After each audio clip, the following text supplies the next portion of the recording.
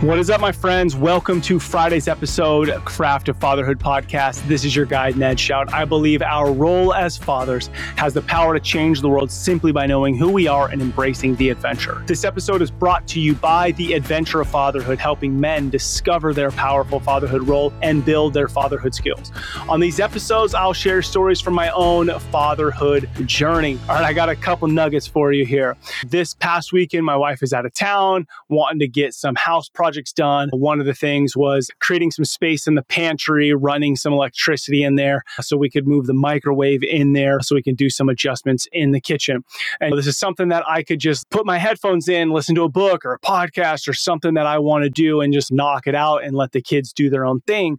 But I want to find situations to connect with my kids, not just over doing something fun. Skateboarding, surfing, the gym, whatever. And so I asked my son to help me from start to finish. We make the measurements, we create a plan. I ask his opinion. He's 14. Hey, where do you think the plug should go? Okay, here's where we're going to set it. How's this going to feel? We go to the store, we get the supplies. Hey, let's double check our list together. Does this everything look right? Is this everything we need? Help me find X. And even with that, I could get a little flustered and I was looking for a certain electrical box and I didn't find it. And I was just going to make do with one. And he's like, let me just look. And he's looking and he found the one we needed. Dude, right on. Thank you. And I said, bro, sometimes I can rush things. You taking the time to really look, that totally helped us out. It's going to make the project better. And then the other cool thing with it too is, this just popped in my head, is we go to get a filter for the water filter and it's $53. And he's, dang, this is expensive to have our water go through this. And I'm like, I know. So it helps give him a perspective of what things cost for the home, what it takes to run a household. So we come home and we're opening up the wall, running some wire, talking about, okay, which way should we go from? Do we think it will work? His idea on how to run the wire through the wall. We used his idea. It worked quick. And it was like, awesome, dude. Great job. Great idea. It's like, all right, here's how you strip wires. Here's how I'm going to do this one. You do that one. Working together and showing him how to do it. And then also, dude's like grabbing a photo of it. Not like, hey, let's pose for this. And I didn't even put that on my Instagram or nothing. It's just for me. I took a picture of him stripping the wires. And so we spent this time together. It took us about an hour, 2 hours if you include the store and whatnot. And now every time he goes in there and sees that it's there, he knows he helped to make this. He helped to put this in and install it and make it happen for the rest of the family. So there's this pride issue. And then with that, he had an idea because he couldn't open the door all the way, something on the hinge. And he's, hey, why don't we take this off so it's easier? And all right, let's pop it off and let's see. And it did. It made it easier to get in and out of the pantry. And we had to put a door stopper on it so that it doesn't smash the wall. And it's been Wednesday and it's been a few days. And even today I'm by the pantry. I'm like, dude, this is so much easier being able to open this door all the way. That was super smart of you. What does that do for your son? It does so much. I would still want someone to do that for me, right? I would want someone to do that for me. I'm 40. We all desire to have that pat on the back and not patronize, but really you're valuable and you're needed. And you can provide that with your son and or your daughters, right? We can do that with both, but making sure that we're not just taking these jobs of got to get this crap done. Now, could I have maybe done it a little faster? Maybe. Would I have done it as well? Maybe not, because he had some ideas that I didn't have. So working together with your kids, powerful opportunity. I want to share another moment. I read a lot of books and I highly recommend this book. It's called Leadership and Self-Deception by the Arbinger Institute. Somebody recommended it to me. I read it and then I read it with my team. So I'm 2 times through this thing already in the last 8 to 12 weeks. Second time through, and I'm even reading the next one, which is the Outward Mindset. But I'll tell you, it's shaping some things for me. And really, if I were to boil it down in just a few sentences, what it's doing for me at least is, what's my motivation in this moment? Why am I showing up in this way? Is this self-protection? Is it for me? Or am I really thinking about the good of everyone around me? And so let me just tell you a scenario where this book helped me. My daughter asked if her and her friend could borrow the car. My daughter's 14. Her friend can drive, but her friend's car was out of commission at the moment. Can they borrow the car to go to the gym and surfing? And I'm like, that's no problem. So she gets dropped off. And as they're leaving, I was like, hey, yo, on your way, could you take this stuff to Goodwill? And it was immediate, they're getting in the car, right? It's going to take them maybe 7 minutes to get this stuff in the car and kind of readjust. And I could just see on her this frustration, right?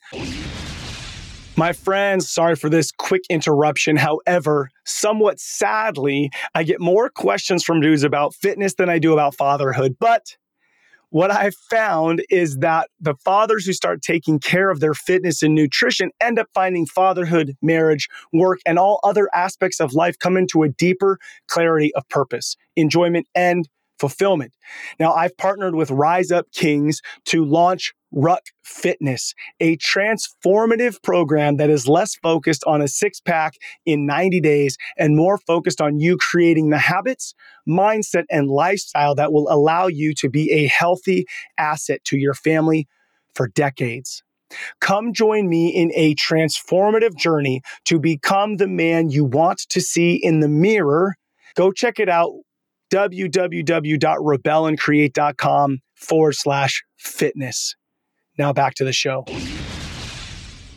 Now, if I think about it from a 14-year-old perspective, which I wasn't in the moment, she's been waiting all morning. She's been wanting to go. She's excited. And now they're getting in the car and their dad's, hey, can you do this? And from my perspective, I'm like, yo, I'll let you borrow my car. You're not even 16. Your friend is. It should be jumping up going, no problem, Dad. We're so thankful. How often does that happen? And so there's this moment where she's walking by me to go in the house to grab the stuff. And I can tell this sort of like pissiness on her face. And I turn, I'm like, yo, what's up here? And I was basically stepping into her mental process. Now, do I need to call my kids out for being brats? Yes. But here's what happened. Now we're about 7 feet apart and she's looking at me stone cold. And in my mind, in a split second, I'm like, okay, I could jump into a cockfight with her right now and show her all the reasons why, but she's heated in the moment. My motivation is more that I want to be praised or thanked or acknowledged. Ultimately, I just want the job done, which is to take this stuff to Goodwill. And so in the moment, instead of me bantering to try to get her to come to a conclusion that, oh, my dad's so awesome and great, I thought, just let her work this out on her own. And so as we turn, I'm like,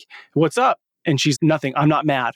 And it's like in my mind, I'm okay. And I just took her words, which were, I'm not mad, which her whole body said she was frustrated, right? And I just let it be versus getting more engaged into a moment of conflict with her because she's triggered at the moment because she's not getting exactly what she wants, which also is the same for me. I wasn't getting what I wanted, which was to be acknowledged and have this gratitude, like, no problem, we'll do this quick errand for you.